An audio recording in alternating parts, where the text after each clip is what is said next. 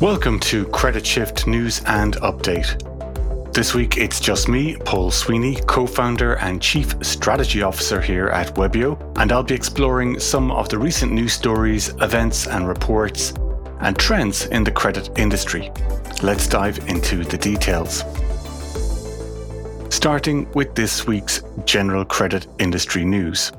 A new analysis by Which has estimated that 7 million households are struggling to keep up with their rent or mortgage payments.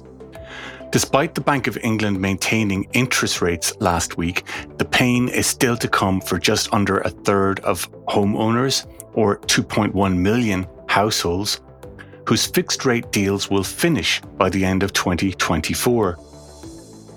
Nearly a third of mortgage holders have dipped into their savings to pay their housing bills. Around a quarter of private renters and social renters have also dipped into savings. 1 in 5 mortgage holders are working more hours in order to afford their housing bills. Evidence, as if any more were needed, of how this affects people emotionally is that over half of everyone are feeling stressed on a daily basis. This compares to 28% of households who own their homes outright. So, difference there. Over half of people do not feel that they are in control of their money, which the magazine is calling on banks, mortgage lenders and utilities to properly support high numbers of people getting in touch over the winter months. This is the same week when the UK's Energy Security and Net Zero Committee has a new report following an inquiry into how the UK government and energy firms can prepare for the coming months. Last year, excess winter deaths increased by nearly 50% to more than 4,700 people. The continuing high energy costs will be exacerbated by wider cost of living pressures and accumulated energy debts. The committee is going to call for a package of targeted supports for vulnerable groups and is calling for the energy companies themselves to take a more proactive and empathetic approach to customer service.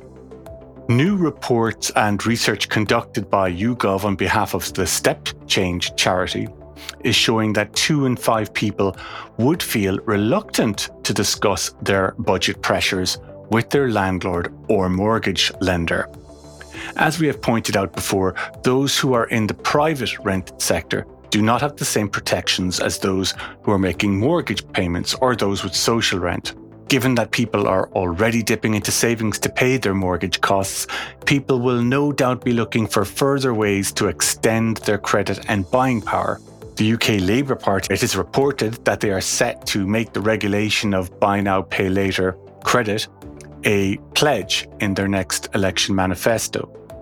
The rumour is that the Labour Party are proposing that the lenders should be required to perform credit checks and that there should be credit card style protections for end users. Now, we may have our own information filters on here, but there seems to be a lot of calls to action around customer service.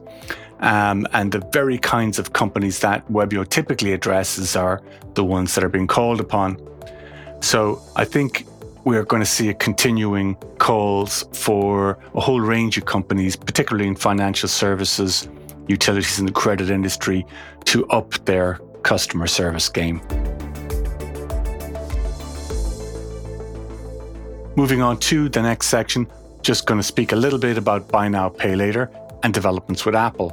So the first report is from Payments, which is PYMNTS, and Sezzle, SEZZLE, revealing that retailers that do not offer buy now, pay later are at risk of losing sales, as nearly half of buy now, pay later users would delay or cancel a purchase or opt for a cheaper product if a merchant did not offer buy now, pay later as a method.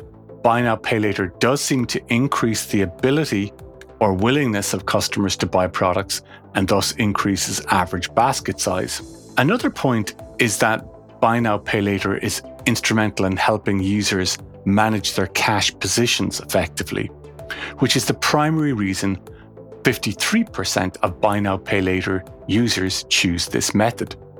17% use it to preserve their cash position, 60% of Americans are living from paycheck to paycheck. So this ability to have some control over your spend and your savings is a key benefit of this type of payment service. A hidden benefit of buy now, pay later, to 2/3 of the buy now, pay later users, it's not known to them, but they can increase their credit scores by using buy now, pay later, according to the report. In other news this week, Apple have taken another step forward in their financial service ambitions with the launch of an updated Apple Wallet. It is now integrated with the UK's Open Banking API, so you can now see your current account balance as well as a history of deposits and payments. The balances will also be shown in line when buying something with Apple Pay, helping users be more financially aware about whether they can afford the purchase.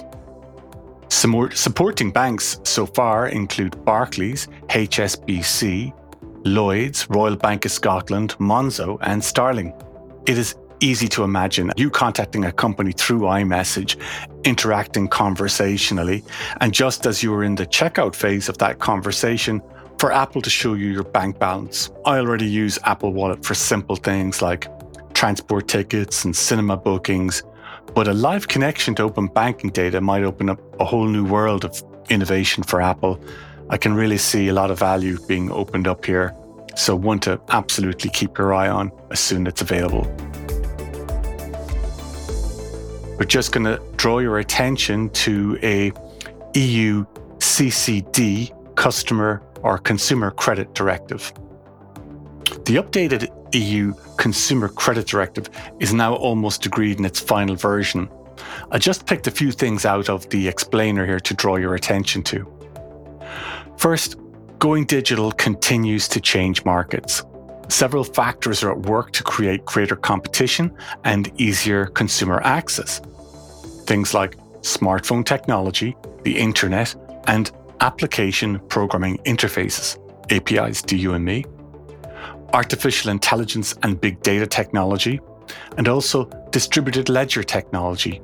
These are all helping make the market more digital. Areas where digital technology has made the biggest inroads in financial services are consumer credit and payments, and traditional providers are under pressure from newcomers that cooperate with them or go into direct competition.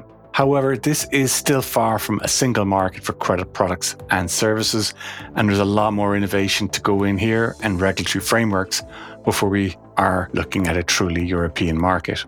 While operating as a directive, this means that each country within the EU will have to transpose this directive into national law. The CCD remains narrow in scope, as consumer protection has been left to national law. Also, other elements related to consumer credit have been legislated on in the meantime, such as the standardization of lending to tackle non-performing loans. So the lesson here is that you will need to review this on a country-by-country basis as you expand your European footprint. The new proposal considerably extends the Consumer Credit Directive, and it now includes in its scope additional types of loans: buy now, pay later schemes, short-term overdraft facilities, interest-free credit and loans offered through crowdfunding, deferred payment loans, credit card payments on the condition that payment remains free of interest, also included. Pawn shop and doorstep loans are left out of the scope, together with certain suppliers of goods and services. Due to the advantages deferred credit cards offer to households in adjusting their finances, member states can exempt those if they fulfill specific conditions. Mortgages are also excluded from the CCD scope. Loans below €200 are included, but loans above €100,000 are excluded. Leasing agreements, which include the option to eventually buy the leased item, as in the French, I'm going to murder this, location avec option d'achat, or LOA, is included, and leasing agreements with the purchase option are expected to be excluded. Crowdfunding credit services are included with the provider functions as a credit intermediary, and green consumer loans based upon standards set by the EBA are also included. The final point I picked out from this directive is that the creditworthiness assessment, the directive requires lenders for all loans within the scope of the proposal to perform creditworthiness assessments, referred to as CWA. If the assessment is negative, lending will be banned to avoid irresponsible lending and over-indebtedness. Information on the applicant shall be obtained from a variety of sources and, whenever necessary, by consulting a credit register. Consumer arrears in the repayment of previous credit agreements, the type of credit, and the identity of the creditor. That can be either public or private. Cross-border access to credit databases shall be guaranteed. Only objective criteria will be used for CWA, never personal data from social media. Now, one of the bigger points here is that when automated profiling is used, the consumer has the right to request and obtain human intervention from the creditor, consisting of an explanation of the assessment and of the review. Credit institutions could use AI to facilitate and complement some of their lending processes.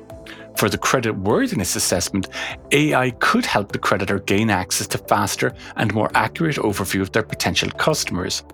It could give the customer access to more personalized conditions, which would benefit them and simultaneously make it safer for the lender, with more risks being accounted for. Again, this AI would fall under the AI Act and would be appropriate to the size, nature, and complexity of the credit facility and the types of borrowers concerned. With fully automated CWA, creditworthiness assessments, there is a risk of higher indebtedness for poor households, according to the EU. So they want to take a special care here that companies are taking due care as to how they're rolling out the automated credit using AI, and making sure that people don't fall into too much debt. Finally, a quick word into the ever-expanding world of LLMs and AI. This week saw OpenAI add the ability to be able to interact with the large language model through voice input. You can also now share a photograph, image, or diagram and use that to kick off a conversation. One example has a person share a rough image of a desired website page and then asking OpenAI to explain what the page is trying to achieve, critique the design, and then automatically build a better alternative. This leap in the UI opens up more cases, but it doesn't necessarily make the service any smarter. A few years ago, a service such as Google Lens allowed you to take a photograph of something and then have that acted upon, but this is much more powerful.